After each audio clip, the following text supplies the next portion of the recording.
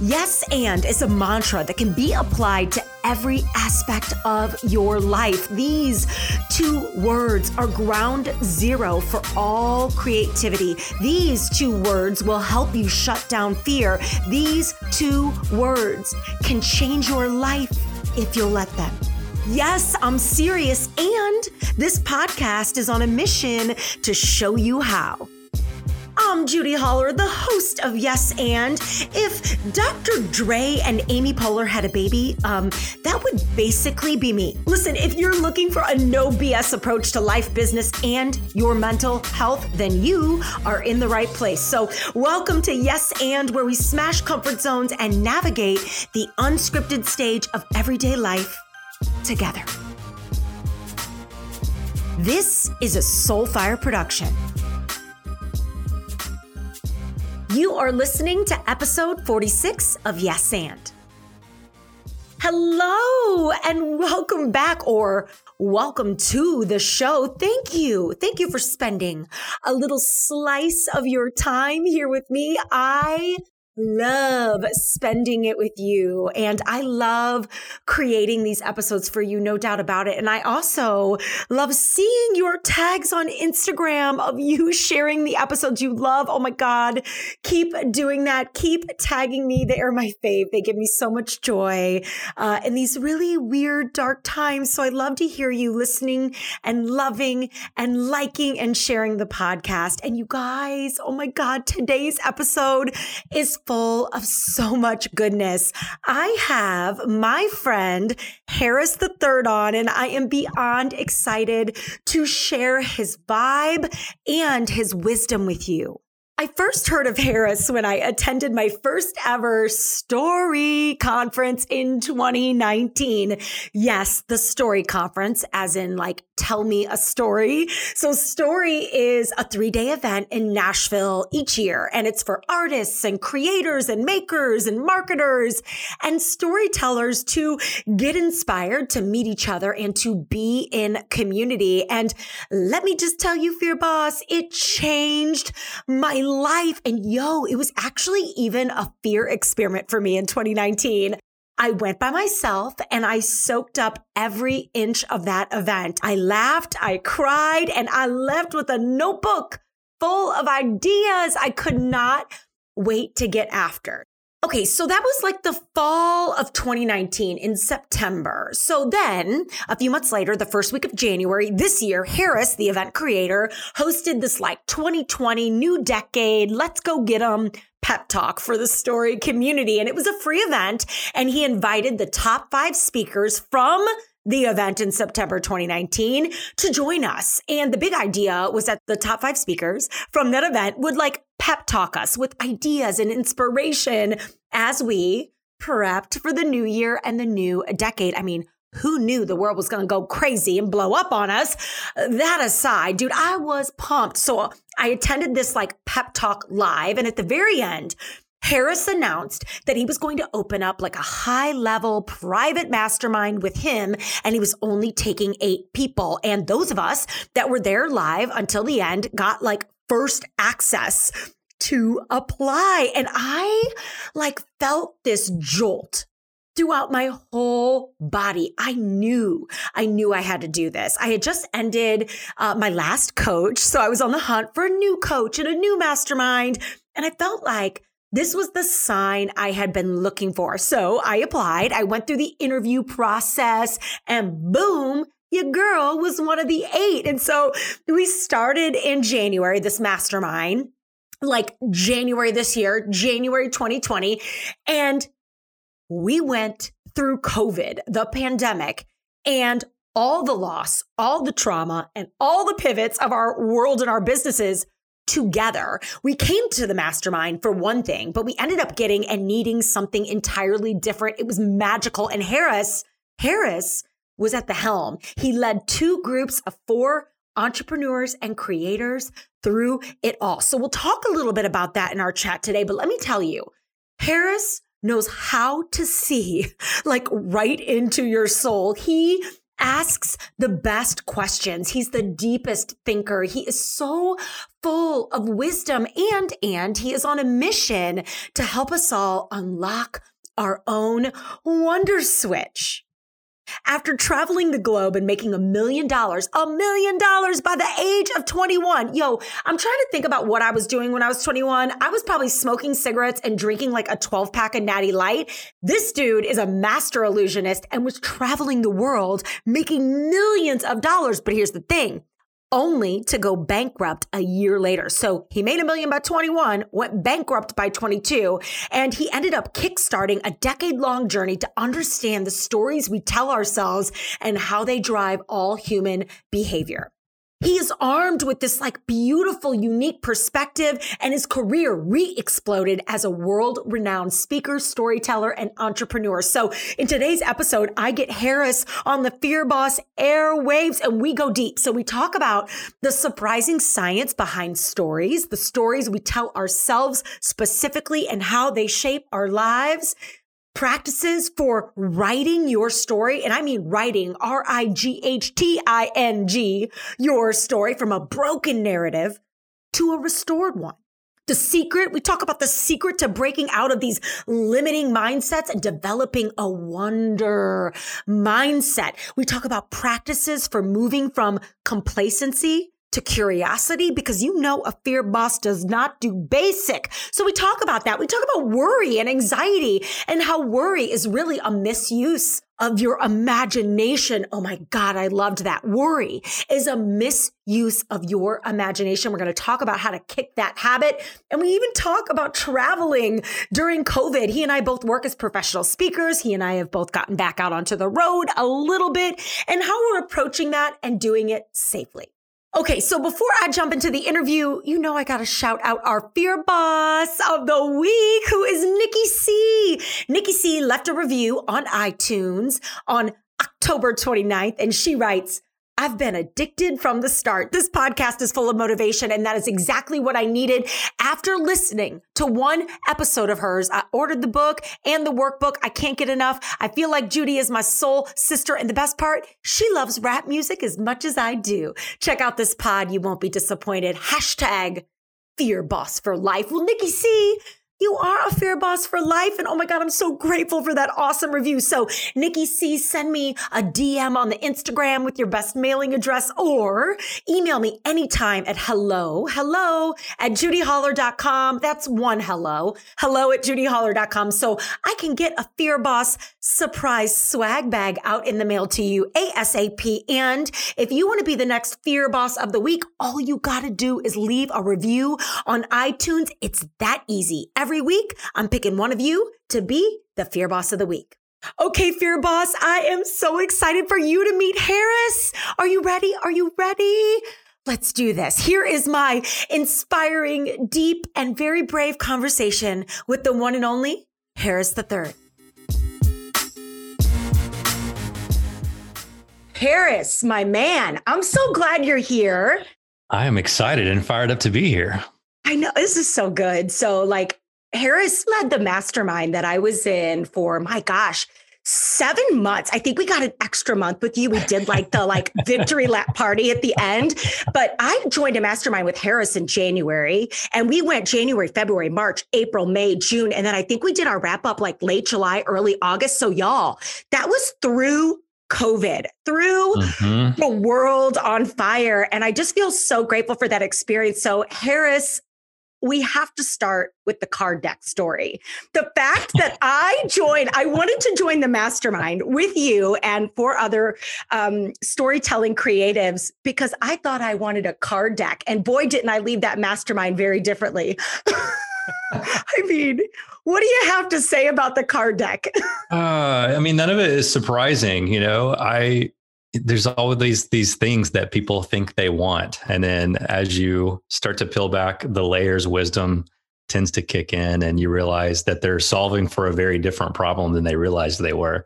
And so, as with a lot of masterminds, we encourage people to bring some sort of challenge to the table. Sometimes people bring a project like you had in mind, and that project tends to change.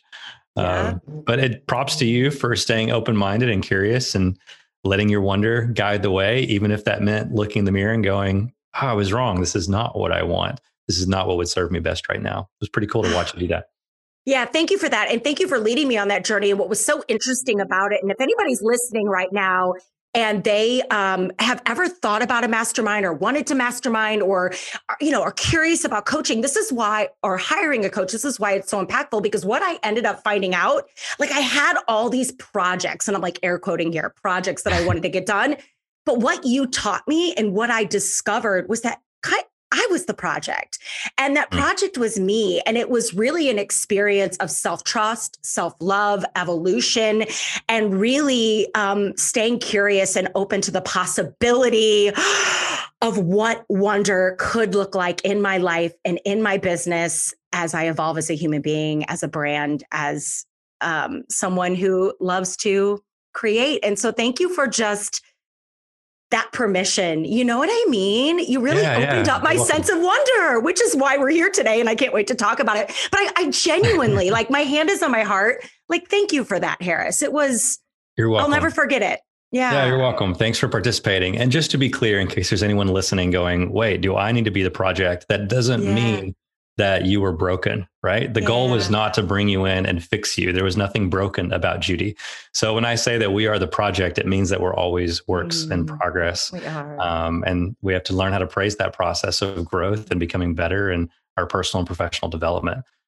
So yes, you are the project, but not because you were broken, just because we can always get better. Thank you for that reminder. And again, man, this is what Harris does. He'll drop some knowledge bombs. You'll get on these calls and he'll say something and peel your soul right open, which is what your book did to me on so many levels. So Harris, I have to begin by just saying thank you. Like, thank you for your honesty, your vulnerability, your wisdom. I read in the book that you were always on a quest for wisdom, and I consider you to be one of the wisest mentors I know. And I just really thank you for fucking doing it. Like, you did it. And I know that had to be hard. So how are you feeling? You're how many months into your book being out into the world? Oh gosh, I don't think it's even been a month yet. It came out October 13th. So yeah, we're coming up on the 1 month birthday. Pretty exciting. Feels great. It's so good. So can you tell everybody, so you got the endorsement from Seth Godin when we were masterminding together, and I'll never forget you putting it in our Slack being like, guys, you'll never believe, but it wasn't the endorsement that geeked you out. It was what he said after that. Can you tell us what Seth Godin said about you and your work on Wonder? Oh, goodness. Yeah. I feel like I'm pulling back the curtain. I hope Seth would be okay with that. I hope so, Seth, It came in at the end of the business day. I was sitting at our kitchen bar. My wife, Kate, was making dinner. And I was like going through my phone, last few checking for the day before putting it away for dinner. And I saw Seth Godin pop up incoming. And every time I write to him, he's always written back, which is, another whole story. I don't know how he does that. Like, I can only imagine how many emails he gets. So the fact that he always responds is incredible. And I also asked him about that, and he told me not to say that out loud, because then he thinks more people will email him with the expectation. Well, I've heard him, to be honest, I've heard him say it. I've heard him say it. He said it. I feel like he said it in one of his daily blogs. I remember reading it years ago, and he says he responds to everything. And I remember thinking at that time, no way. And I've reached out to him twice, once for an event we wanted him to speak at. We were going to hire him. And the other one was for my book, and both times gratitude, respect, love, and maybe that's changed, but I don't think you made that out of nowhere. Anyway, back to you and what he said. Well, I'm just sitting there and I see an incoming email. I was like, wow, he responded again. But I was like, oh no, this is him responding to me sending him a copy of the book and asking him what he thought of it. And just kind of, it wasn't just a, hey, what do you think of this? And would you ever consider endorsing this? It was also just a thank you note of, hey, so much of my work and my life so far has been inspired by the way you, as a thought leader and a mentor from afar, has shaped the way that I see the world. And so I was just like, what do I do? Do I open this now? Because it could ruin the rest of my evening in terms of my disappointment. And obviously you can't help it, because again, it's wonder, right? Like, I wonder what he was saying. I was so curious. And so clicked on the email, and all I could read on my iPhone at first was not his blurb that he wrote. but the paragraph above it, and he just started with, Harris, I am blown away by this. I mean, And instantly I was like, oh, I looked up from my phone, didn't read the rest of the email, and I started crying. And Kate's like, what? I was like, Seth just responded to my email and he said he was blown away by my book. And he goes, is he going to endorse it? And I was like, yeah. And he goes, what did he say? I was like, I don't know. And I had to go back and like open the email because I didn't care what he said for the public. Yeah. It was, that was for you. It was for me and the inner critic that was raging war inside of my head that I was constantly like fending off and holding at bay, something that we all have to do throughout the creative process. And even though I'd succeeded at that enough to complete a book, you know, in that long space between the time that you finish and turn it in and your editor signs off on it and the time that it hits bookstores and Amazon and people's mailboxes, you know, you're sort of wondering like, but is this genuinely going to help people? I'm proud of this work. I put so much effort into it, but are people going to be able to latch onto this? And for a leader that I hold in such high esteem, to not just be willing to endorse the book, but to say, wow, Harris, I'm blown away by this. It was wind in my sails. It was, the timing was incredible. It was just a boost of encouragement. And it allowed me to step into this season of talking about the book, promoting the book, with a little bit less concern of the judgment that comes from people who are annoyed by how much people promote things. It gave me the belief in myself that I needed it when I needed it. Oh, okay. Let's talk about something you just said there. People being annoyed by how much people promote things, right? And you also referenced the inner critic, and a lot of fear bosses in our community, 80% of the audience, women. We definitely have some male fear bosses, but there's this big conversation around the inner critic and imposter syndrome and, oh my gosh, and who am I and why should I and how dare I put myself out there, and the shame and the guilt for promoting yourself while also being proud of the things that you're creating. So you're a guy, you are a male who has written a book. You feel it too. You feel that imposter syndrome, it sounds like. And tell me a little bit about how you're handling having to promote yourself a little bit and talk about your book and put it out there in the world. Because Harris, if I don't know what it is that you want or what it is that you need, how can I help you get it? And you've spent your life's work. This is a book that has come out now, but the stories in this book are your life's work, and they prepared you for this moment. And I feel like you are stealing from the universe if you are not out there shouting about this book from the rooftop. So I know it's always made you uncomfortable to like promote your own stuff. And so tell me how you're working around that to put your work out into the world. Yeah, I agree. It's a lot of it has to do with what I talk about in the book, which is writing my story. And by writing, I mean RIGHT. I had to quite literally write and correct the wrongs in my story, these lies that I got led to believe. And those lies are what get in the way of crushing our wonder. And wonder is, you know, essentially a state. It's a noun, but when it becomes a verb, it's curiosity. So curiosity is simply wonder in action. And Brene Brown talks a lot about curiosity in her work. And she says that choosing to be curious is choosing to be vulnerable because it requires you to surrender to uncertainty. And I think a lot of it was fears that were rooted in these untrue stories that I told to myself. And I told those untrue stories, those lies to myself because other people told those stories to me.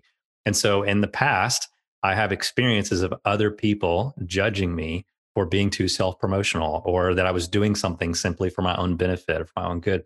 And so those experiences, which again, is a minor form of trauma. Trauma has this weird vortex around it of misunderstanding. But because of that trauma, I didn't have the ability or the maturity. I wasn't armed with the knowledge and the truth and wisdom to respond to those experiences. And so therefore, they broke my narrative, led to some untrue stories. I repeated those back to myself.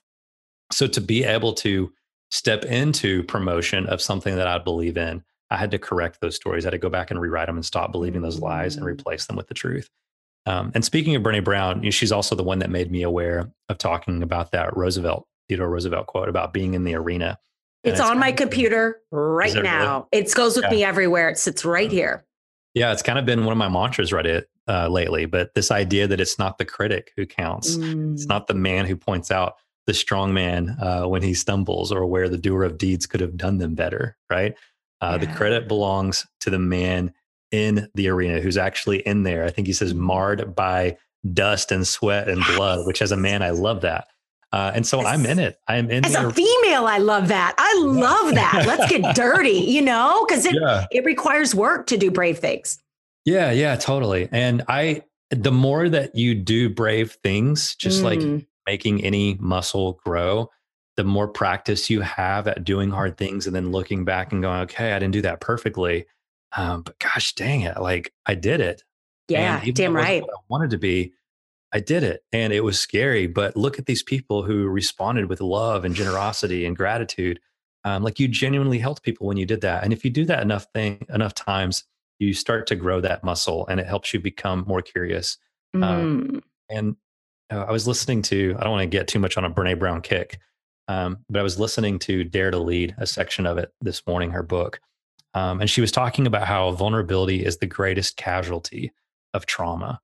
And I loved that idea because if choosing to be curious is choosing to be vulnerable, but we have unresolved trauma in our stories, a part of our story that we haven't made sense of yet, then the greatest casualty will be vulnerability, which will keep us from being curious. So it's all connected. It's all connected. Brene, I'm telling you, I always make the joke, Brene is like my Beyonce. I am a big fan, bow down. And, something you just spoke about, Fear Boss, if you were picking up what Harris was putting down, the muscle grows, that brave muscle grows every time you step into that arena, keep moving forward and you trust yourself. And those are our fear experiments. That's us running the drills. That's us choosing to get uncomfortable in order to live and earn a more comfortable life. So I really, really loved that. But I want to talk about trauma for a second. So Harris, are we in trauma? With everything going on in the world, wouldn't you think that we're in freaking trauma right now? Tell me about your perspective on that, because the world is a shit show. And there's a lot of people that have lost a lot of things, from jobs to freedom to actual human beings. So tell me what your perspective on us and trauma right now. Yeah, sure. Are we in it? Yeah, we are. I think it's probably a little bit unfair to say that we are all experiencing trauma right now, based on how prepared you are to respond to something like a global pandemic and how much, havoc it wreaks on your life. May or may not have the same impact on everyone. But I think a good majority of us are experiencing right now what we will look back on in hindsight as trauma. Trauma is quite literally our brain's inability to make sense of an experience, a story. Narrative is what drives all human behavior. Narrative is the operating system of our brains. We think in story. We tell ourselves stories to make sense of the world. And if we have an experience, we tell ourselves a story to make sense of that experience. Well, if the story struggles, if we're like, I don't understand, this is not the way I thought the world was supposed to work, or this is not the way I thought someone was supposed to treat me, this is not the way I thought human beings were, that is trauma. And because trauma is stored in the lower third limbic system of our brains, the part where a lot of active storytelling takes place, then when we have an experience of trauma without resolving and restoring that broken part of the narrative, it will always feel as if that thing that happened then is happening now. And so that's my concern, is that a lot of people don't make sense of this part of our story, and therefore they won't be equipped in the future to respond to what this season brought up. And it will turn into a lot of irrational fear, worry, and anxiety that just isn't necessary. And as I talk about in the book, I think that's a misuse of imagination. And so we need people who can recapture their imagination to use it the way it was intended, to innovate and create amidst all of this forced change and innovation, as opposed to being taken captive by it and sit around in the corner all day twiddling thumbs or doing nothing because they're so overruled by worry and anxiety. That's one of my favorite things that you said in the book, of course, but I heard you say it in the mastermind. And I think this was something that came up as we were sort of figuring out how to move through the madness together as a group and as individuals. But I'm going to say it again because it's so important.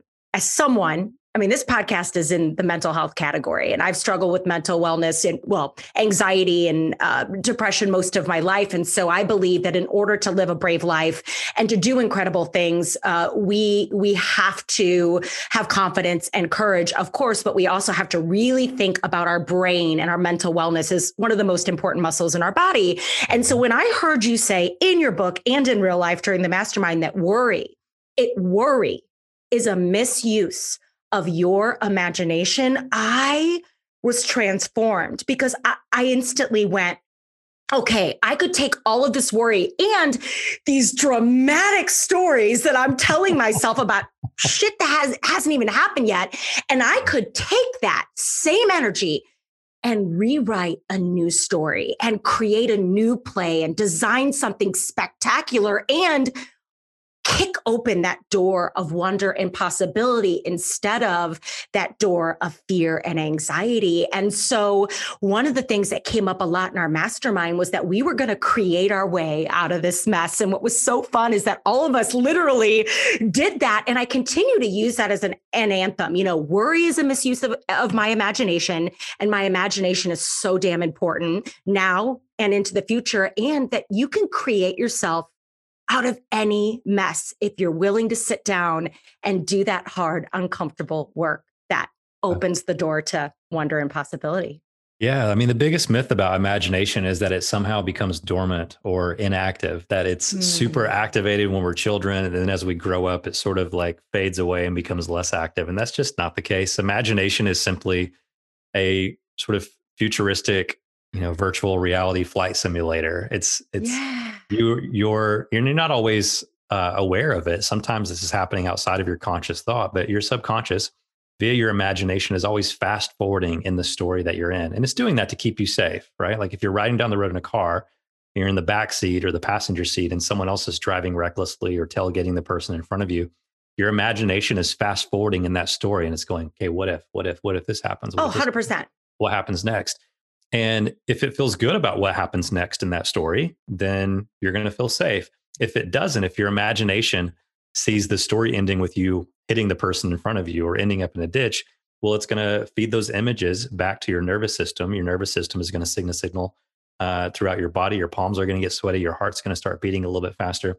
And we just have to be really careful about taking control to understand how much agency we have over writing those stories, how much power we have to take back the script and go, but I don't think that's how I want the story to end. And so I'm going to take control of this situation by saying, hey, driver, I don't like the way you're driving right now. Or can you pull over and let me out of the car? Now, that's not a very exciting example. It's an example that will keep you safe and save your life potentially. But we can apply the same line of thinking in our creative work. When we feel our imagination being captivated by worry and anxiety, we can take back the pen and go, no, that's not how I want to write this story. I don't like the way that story ends. I have power. I have agency over this story writing process. And so I'm going to spend my time allowing my imagination to create a more hopeful, optimistic vision of the future so that cognitive dissonance can kick in and the rest of my brain and body can go to work at making that future a reality.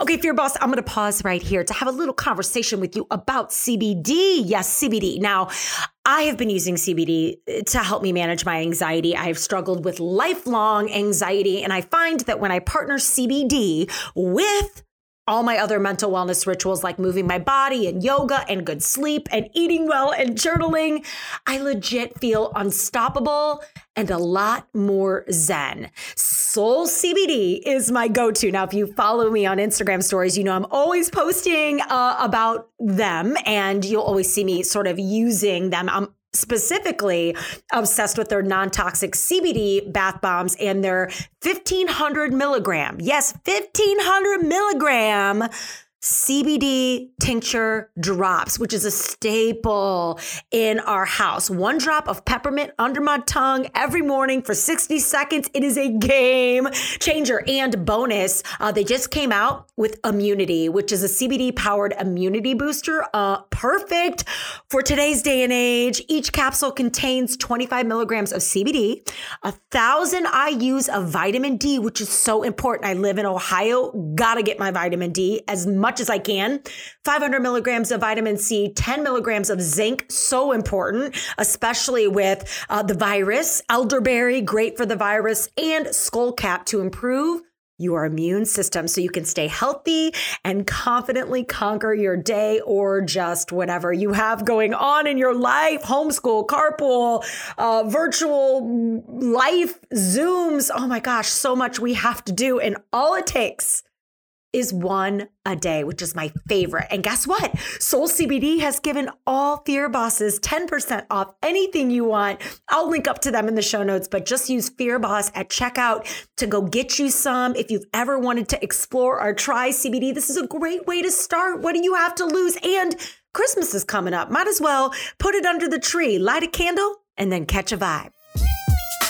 There's a section in your book where it's titled the 2 words that change everything, or 2 words that can change everything. And for you, they are what if, which for me, they would be yes and, hence the name of this show, because what if, they feel similar to me. Would you agree? This idea of exploring possible, like, what if my book became a bestseller? What if I got on Oprah's stage? What if I had a top 10 podcast? What if I had boundless energy and health, that allows me to live with ease? What if? And yes and feels very similar to that, because when we say yes and, we say, yes, I see this. I see you. I accept this. I may not like it. I may not agree with it.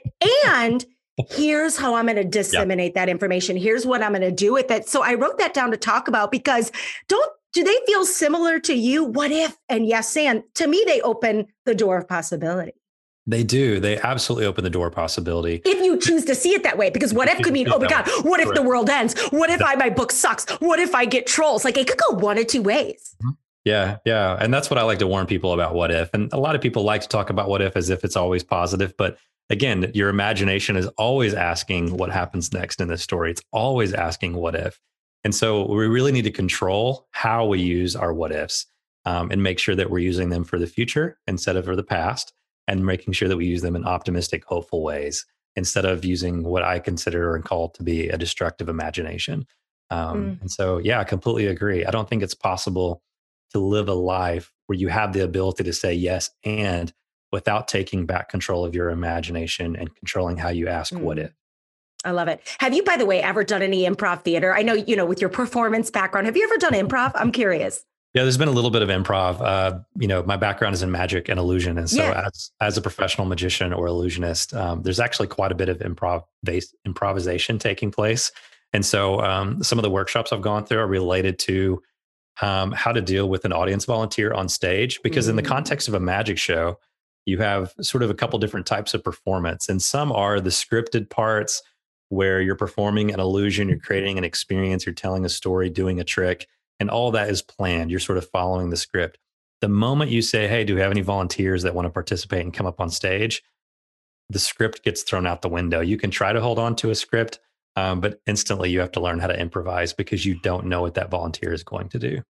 So good. So good. That is a big part of my work, bringing volunteers on stage in front of thousands of people. Now we're doing it virtually, and it's not the same, but it's so much fun. We can still get the ideas across, but it's not the same. By the way, I have to tell you, I travel tomorrow for the first time since March. I'm on stage in Texas tomorrow, Thursday, I'm on stage, and I know you've traveled. How was that for you? How did it feel? Give me some tips. Yeah, I think it's been fine.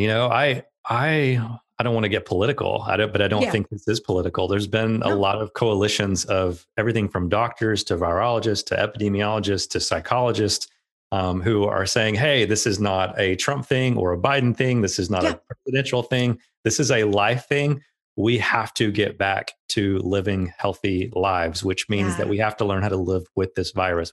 And so I've always been in the camp that we must be responsible and travel with empathy.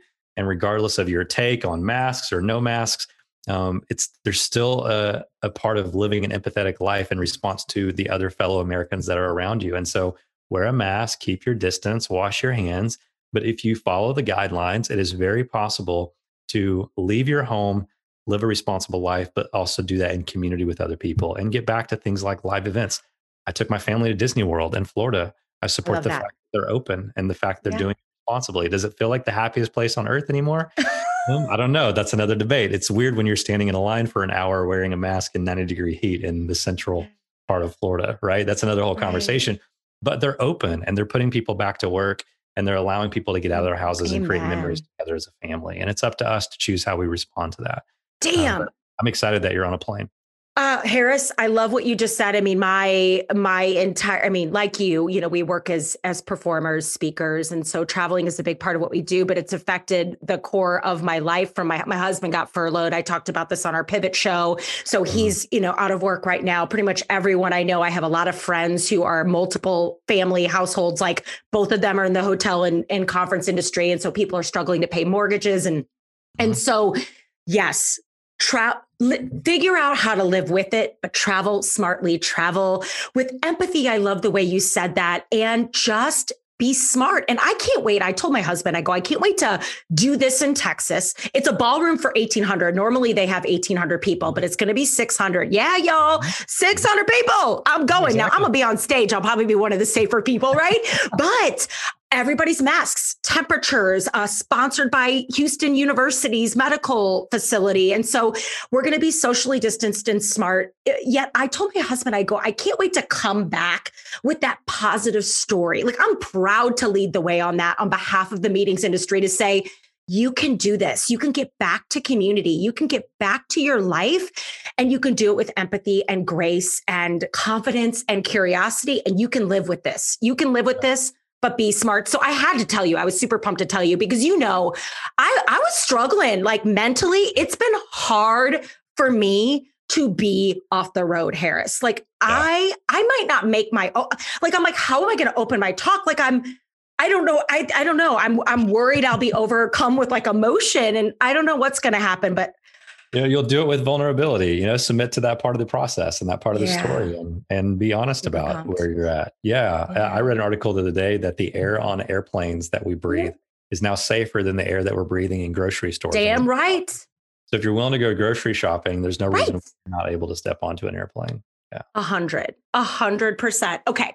So Harris, I want to have a conversation with you about cynicism. Okay. So you wrote, by the way, I was just listening to A Bit of Optimism with we were talking about Simon Sinek before I got on the air with you, and he was on with Adam Grant, and it's just such a beautiful episode, but they were talking about being optimistic and how he's like Mr. Optimism, Simon Sinek. And Adam Grant goes, have you ever considered the fact that your last name is Cynic? Like, your last name is Cynic. And I just had never, in all the years I've been following, Simon Sinek and loving his work, and how optimistic he is, his last name is Cynic. Isn't that just epic? Hilarious. Anyway, I've never thought about that either. Isn't that classic? Okay, good. I'm not alone. So one of the things that I wanted to talk about was on page 11.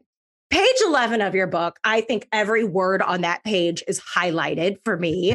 But I'm obsessed with your perspective on cynicism and how you define it as fear posing as confidence. I thought that was so good. And you have this conversation a little bit. It feels like you're alluding to the fact that wonder could possibly be a cool antidote to anxiety and to worrying about things that haven't happened yet. Like, turning on that wonder switch could almost ease someone's anxiety. So let's talk a little bit about cynicism and how you deal with the cynics in your life while protecting your energy. Do you find yourself in that space, or are you able to just get rid of all the cynics and those energy vampires and just live with like the butterflies and the rainbows? Like, how do you deal with difficult people?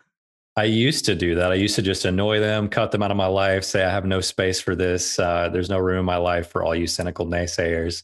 And now, like, so much of my journey could be summarized over the last 2 years of moving from a season where I sucked at empathy to learning about the role and the power of empathy as a leader. And it has transformed my life. It's why I talk so much about empathy and its power. But so I think now, instead of being annoyed by them, I sort of look at them with compassion and empathy and go, man, now I understand that the reason you're so cynical is you're just scared. That deep inside of you is this scared little kid. And I don't mean that in a condescending way, because that little inner child is inside of all of us, but a child who is still simply afraid over a part of your narrative that was broken as a result of trauma. And if I could just sit down with you and be able to identify that lie, that untrue story that you're telling yourself about that traumatic experience, then maybe we could correct that and replace that lie with the truth and get you back to wonder. Because, I use the metaphor of a switch, obviously, since the book is called the wonder switch. But I think wonder is like a light switch on the wall. And we're all born with that switch turned on. Wonder is our natural state. We come into this world not cynical, which means we come into this world seeing magic and possibility everywhere. And when that inciting incident that leads to trauma happens and we're incapable or equipped to respond to that trauma, when that wonder switch gets turned off and it gives birth to all those lies and that shame and sometimes addiction, that's a pretty dark place. And all of those fears and anxiety combined lead to a pretty cynical lifestyle. And it's just not a fun, healthy way to live, because we become paralyzed by that fear. And ultimately, I think it leaves us stuck in complacency. To me, the opposite of being stuck in complacency is being driven by curiosity, is that wonder in action. And so, yeah, it's not a fun way to live. But to answer your question more directly, where I used to be annoyed, I'm now somewhat compassionate because I understand that cynicism is simply them being afraid. Yeah, fear. And so much of the things, with whether you're negative, cynical, glass half full, so much of that is rooted in fear. So there's this great story my best friend told me. They lost their first daughter. Okay. So Olivia would have been 10 this year, and Jody lost her 2 weeks after she was born. And so Jody's on the closet floor, just having a moment, right? 30 days after everything had happened. And Adam, her husband, walks into the closet, picks her up off the floor, and he says, listen, Jody, we have a choice here. We can be the parents who lost Olivia, or we can be Olivia's parents. And Jody's like, that forever changed my perspective on perspective.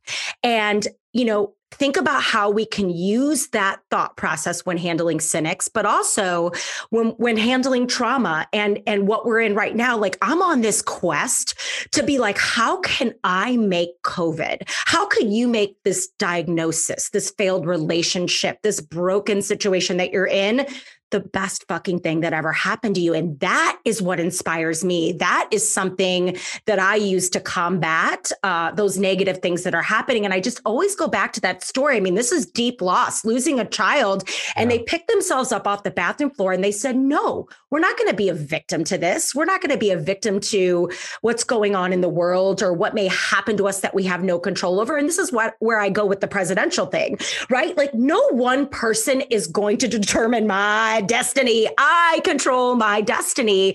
And no matter who gets into this office, who becomes elected now and into the future, I write that story. So back to the power of rewriting stories. You put a couple prompts in your book. Say there's someone listening right now who's like, how do I rewrite my story? Like, where do I even begin? You suggest a couple of questions that people could use. And I did this as a journaling exercise. After I read that section of your book, I went and just opened up a notebook the next morning and just decided to write my answers to a few of the questions that you wrote in your book about rewriting some of those negative stories that we tell ourselves about who we were and where we believe we can go. Could you share a couple of those offhand? I was trying to find the page in your book. If you have them memorized, I would be very impressed. But you know the part I'm talking about, right? Where you give some... Probably. There's a lot of questions throughout the book. One of the first ones that comes to mind are typically just prompts that help you identify what that part of your story was where everything changed. And so, it's like, tell me a story about a time when everything changed. Yes. Tell me a story about a time where that completely transformed your life, that left you never the same. Stories equal change. That's what a story is. And all of our favorite films are simply our favorites, not because the character had an easy life, but because they overcame the conflict or the struggle in their story. And we can relate to that as human beings because we all have that same conflict in our stories. And so there's a lot of value in trying to identify what those inciting incidents are that wreaked the havoc that eventually led to turning the wonder switch off. Because I get asked all the time, how do I become optimistic? How do I find hope? How do I turn my wonder back on? How do I become a curious person? And it's people always searching for the thing that they want, but they never do the hard work or radical self-inquiry necessary to identify the thing that's getting in the way, right? So if wonder is your natural state, if you were born with the wonder switch turned on, then to reawaken your wonder is less about figuring out how do I turn the switch on and identifying what's turning it off. And so all those prompts are designed to take you to unfortunately, what for a lot of people are some pretty dark places. Yeah. But I told you earlier that trauma is stored in the lower third limbic system part of our brains. So that is active storytelling. So to take your friend's example, when they lost their child, anything that brings back that experience of that trauma makes their brain go, oh, that's happening now. But they weren't losing her now. They lost her 10 years ago. And so she's no longer with them. That is permanent. But the loss was an event. The loss wasn't taking place in year 10, even though you can still feel the effect of that. And so what healthy therapists do is move that trauma, what my friend Mark says, up and to the left. And by that, I simply mean it allows you and equips you to, instead of trying to cope with something that feels like it's constantly happening, you can put it in the proper place in your brain as a memory and go, we honor the reality of that experience. It did happen. The pain associated with it is real, but pain is different from suffering. Pain is very real. Suffering is the story that we give to our pain to make sense of it. And the suffering doesn't have to continue because we can honor the fact that it happened, but it's not still happening now, which means you equip your brain to no longer go, oh, that thing's happening again. It did happen. It's not necessarily happening now. And so to write those parts of our stories, we have to identify them. In my experience, they all fall into really three big categories of lies. And once we identify those lies, only then can we correct it. It's like someone trying to build, they're like, we need to renovate this house because this house isn't healthy. It's like falling apart. And so they tear this old falling apart house down and then they rebuild a new one and it starts falling apart again. You're like, well, I don't understand what's happening. I renovated, I put up new whatever, but they didn't realize there was a crack in the foundation. And like every good builder knows, you have to fix the foundation and have a healthy foundation before you can build something well on top of it. And so to me, that's the equivalent of not doing the work to fix the cracks. That's not doing the work to identify the lies that are getting in the way. Instead, we just write down the truth, put it on a Post-it note on our computer, or write it in lipstick on our bathroom mirror and call it an affirmation. But you're affirming something that's true, but your mind can't receive that truth because it conflicts with the story that you're already telling yourself. So we can't just insert a new story. We have to rewrite the old one that's getting in the way. So good. And this right here is a Harris mic drop moment. I could literally talk to you all day. I mean, you're just so wise and so brave and so thoughtful. And I just feel so honored to know you and to be a part of the story community. And I'm so glad our paths have crossed. And before I get you out of here, I got to end with some really fun questions because I want to get into your brain, if that's okay with you. Yeah. Well, and before you do, let me say the same thing. Likewise, it's been an honor to have a little glimpse into your story and to be a really small part of that. Really proud of the work you're doing. It's so important. And to all the listeners out there, if this is the first time they're listening to this episode, I would just encourage them to stay plugged in because as someone who has gotten a look behind the curtain at the quote unquote real Judy, I can confirm that the real Judy is the one that you're listening to and experiencing right now. There's not a on-off switch that you flip when you go on mic or on camera. And that's really awesome to see that kind of integrity in play. And so thank you for the story that you live by example. I'm not crying. You're crying.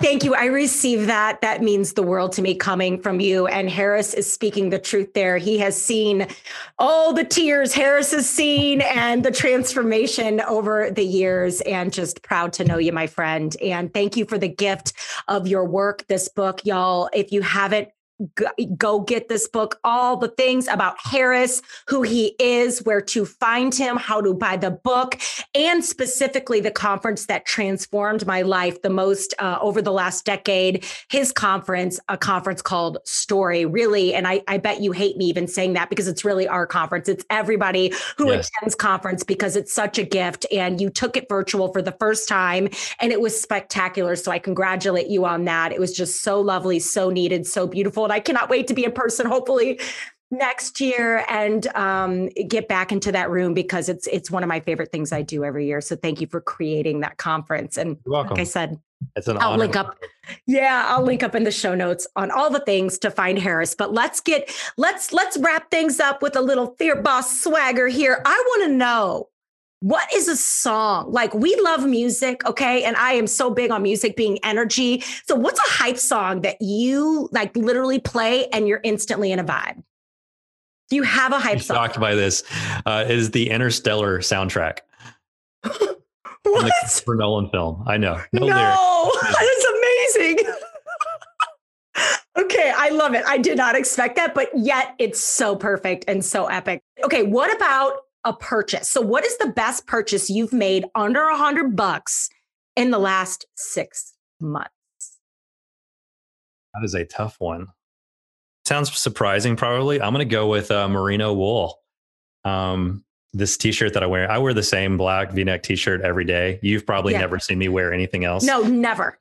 But if people have not discovered the magic of merino wool, they are missing out in life. And it is like, it's miracle fabric.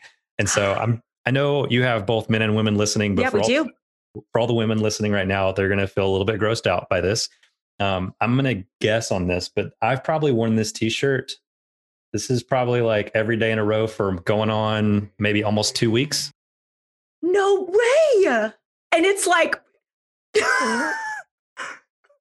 that's epic. Well, this, and then getting the reaction and seeing their face, like, what, does your wife like still love you? Like, what is, and when I say it's miracle fabric, literally I take it off at night. I hang it up in the closet. It air dries out. True story. I didn't used to own a ton of these because they're just under $100. They're a little kind of expensive for a t-shirt. However, we're on a cruise. This was like a year ago, and that was kind of new to merino wool. And while we're on the cruise, I secretly, well, not too secretly, but I wore the shirt for like 4 or 5 days. We're in the Mediterranean. I'm sweating every single day. We're out on these tours, right? I come back every night. I hang the shirt up. Well, I took the shirt that I'd worn for multiple days in a row that I'd sweated in. I folded it up. I put it in my suitcase. The next morning, I was like, hey, babe. And I like leaned over and smelled my suitcase. And then I pulled out this shirt that was folded that looked like it was fresh and hadn't been worn yet. It just came out of the wash. No. And I unfolded and I was like, I think my laundry. Did you wash all this stuff before we leave? She's like, yeah. And I threw it to her. I was like, do you smell anything? And she's like, no, I don't smell anything at all. I was doing everything in my power to like plant the seed of like confirmation bias to see if I could get her. And she's like, no, babe, this smells perfectly clean. Like it just came out of the wash. And I was like, that's the same t-shirt I've been wearing for the last 5 days in a row and been sweating in, and it smelled totally fresh. So if you look up merino wool online, I'll link up. Yeah, there's people that are just like, you know, my wife thinks it's witchcraft. My girlfriend can't believe it, et cetera, et cetera, et cetera. That's awesome advertising, by the way. Hopefully they use that in all their social media because that is brilliant. And hello, this is dropping Thanksgiving week, by the way. So Wednesday of Thanksgiving week, the day before Thanksgiving is your episode. And guess what? Hello, Christmas gifts. Now I think I know something to add to my husband's list. So thank you for that. I'm so glad I asked. I want to throw one curveball question. I'm going to sub one out because we talk a lot about fear experiments and getting uncomfortable and smashing comfort zones. So when was the last time you've gotten uncomfortable outside of your comfort zone? When was the last time you've conducted what we call a fear experiment? I released a book. 30 days ago. Virtual, yeah. And instead of canceling my conference, we did it anyway. Yeah. Yeah. Every day. Yeah. Good. Do you hear that, everybody? Every day. Yeah. I mean, every day I wake up and do something that is courageous that I might fail at, because I understand that to practice at something requires failure. And so I have to fail my way to success. It's the only way to get there. And so to achieve and live out the story that I want to live quite simply requires me to step out and do courageous things every single day. So good. Yes, yes, yes. And what is a high performance habit? Because we're always talking about like, bravery is awesome. And people come to our community because they want to be braver and they want to smash comfort zones and do all this cool stuff. They want more freedom. But what they find out they really need is energy, focus, stamina, and the high performance habits that are going to get you brave and keep you brave. We are obsessed with high performance habits in the community. And as yes-anders, if you will, did I just rename we're the yes-anders now too. We're fear bosses, but we're yes-anders. So what is a high performance habit, Harris, that you cannot live without? I know it's hard to pick one, isn't it? I would have to say daily rituals. Daily rituals completely transformed my life because it allowed me to live intentionally, and have a much higher success rate at forming the habits that I want to be able to form. And to give you a glimpse on how extreme this is for me, my morning ritual is 2.5 hours. I want to know. 2.5 hours long. And people hear that and they freak out and they're like, how do you have time to get anything done? Like, you're one of the most productive people I know. How are you so productive if you spend 2.5 hours, the first 2.5 hours of your day on all these rituals. And it's because I am productive the rest of my day as a result of a very intentional 2.5 hour long ritual. Now like 35 minutes of that 2.5 hours is taking my kids to school. 30 minutes of it includes showering and getting ready and taking care of my body and dressing for the day. So there are chunks of time in there, but by putting them as a part of a ritual, it allows me to start my day the same way with a routine and finish my day with a routine. And I'm telling you, once you form those daily rituals and the habits that support them, when you start missing them, it can put you in a funk real quick because you begin to see the contrast. And then it's hard to not realize what an impact it has on your day. 100%. I have to say daily rituals. So good. Your vibe, your energy, directly affects your ability to thrive in this life. And I say that from the rooftops. I've been saying it for years. And I think if there's one thing that, like you, has made me successful and has helped me sustain success, whatever success looks like for you, maybe it's being able to stay at home with your kids or just moving around with ease or losing weight, whatever success looks like for you, it is impossible to thrive in life if you are not taking seriously your mental, physical, and emotional well-being. And a lot of people freak out. You got the 2.5 hours. People freak out that most days, not all the time, but most days, 90-ish% of the time, I do not look at my email until noon.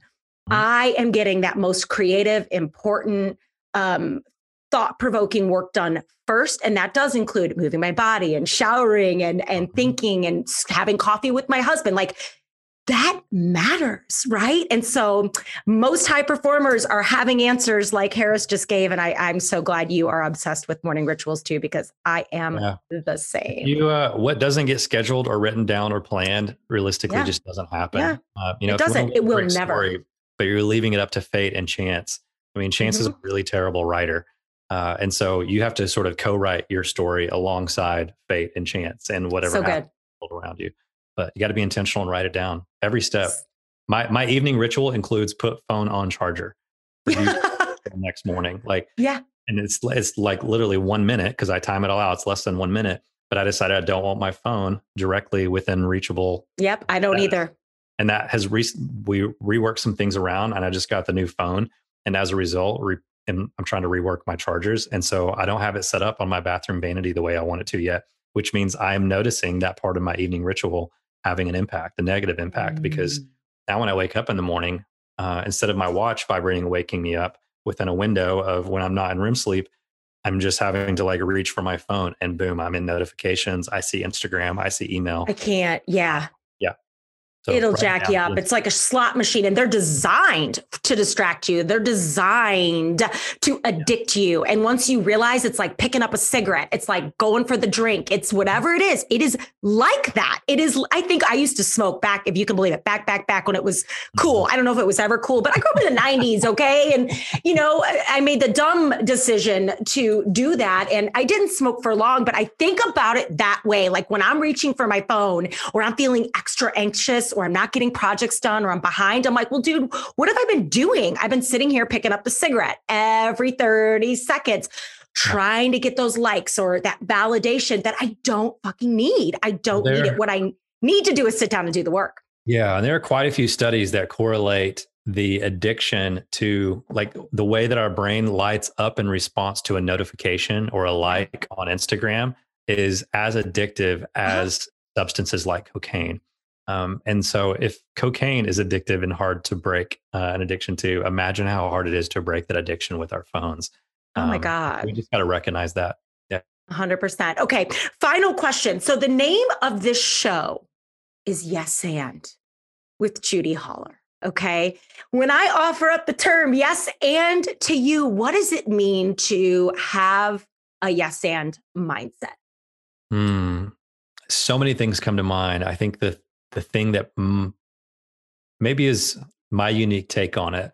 In the book, I talk a lot about the difference between wow and how we often, there's a time for each, and we're all sort of inclined to lead with one or the other. I lead with wow. My wife, Kate, for example, leads with how. Without her, I'd be dead and bankrupt in a ditch somewhere because she's able to identify, hey, have you thought about this? It's like, no, I haven't thought about that. I'm blind to it all because all I see is possibility, right? And so people who see nothing but possibility, wow leaders, they need how people to hold them accountable and point things out. The problem is a lot of big ideas have been howed to death because you introduce how too quickly in the creative process. And a lot of that is in our language. And again, I unpack those ideas and talk about it in the book. But to me, yes, and means to be able to identify something that maybe you don't see fully yet, or you don't embrace the reality of yet, or it may not be an idea that you can get behind yet. There's the power of yet, but it's being able to identify that in the process of creativity and go, yes, and what if we did this? And so to me, it's all about, instead of making declarative statements about why something won't work, to be able to keep the what if open and be able to learn to say yes and instead. So beautiful. What a way to close us out. Harris, thank you for the gift of you. Thank you for the gift of your beautiful book. And thank you for being here on the Yes and Show. It's my pleasure. Thanks for having me on. Peace out. Okay, Fear Boss. What do you think? Wasn't that something? I hope you loved my chat with Harris as much as we loved making it for you. And I hope you're ready to turn your wonder switch on and fight for your right to keep it on. Tag me on Instagram when you listen, and even better, send me a DM or an email letting me know what you want to see me cover, talk about, or discuss on the Yes and Show. You can send an email anytime to hello@judyholler.com or find me in the DMs on any of the social media. And oh, by the way, links to all the things discussed today are in the show notes. Thanks for listening. Thanks for sharing this podcast with your buds. And as always, thank you for reviewing on iTunes. Until next week, keep saying yes and stay brave.